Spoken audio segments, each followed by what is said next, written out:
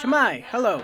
I'm Derek. Apchtachat nga izuik. Welcome to the Alutiiq Word of the Week, a lesson in Alutiiq language and culture. This week's word is, which means net. In a sentence, I used the net. Alutiiq people captured salmon with a variety of traditional tools. Streams were dammed with logs or stone weirs, and the fish trapped behind them speared with special fish harpoons.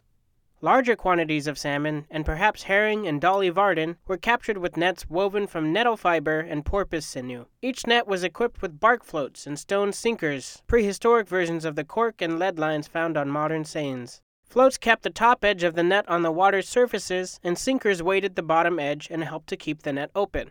Large stone anchors secured the net to the riverbed or ocean floor. Archaeological data illustrate that Alutiiq people began using nets about 3,800 years ago. Sites from this time period contain collections of stone sinkers, small, flat beach pebbles notched at either end.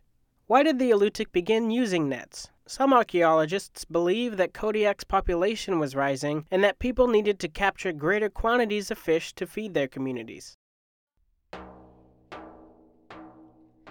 The Alutiiq Word of the Week is produced in Kodiak, Alaska by the Alutiiq Museum with support from the Alutiiq Heritage Foundation. Words are spoken and translated by Alutiiq elders Nick Alokli and Sophie Shepard. Lessons are written by the Alutiiq Museum with assistance from Kodiak Island Alutiiq speakers. Lessons are published in the Kodiak Daily Mirror each Friday. To subscribe to a weekly email lesson, visit the Alutiiq Museum's website at alutiiqmuseum.org and find our podcast in the iTunes Store. To learn more about the Alutiiq language, please visit alutiiqlanguage.org.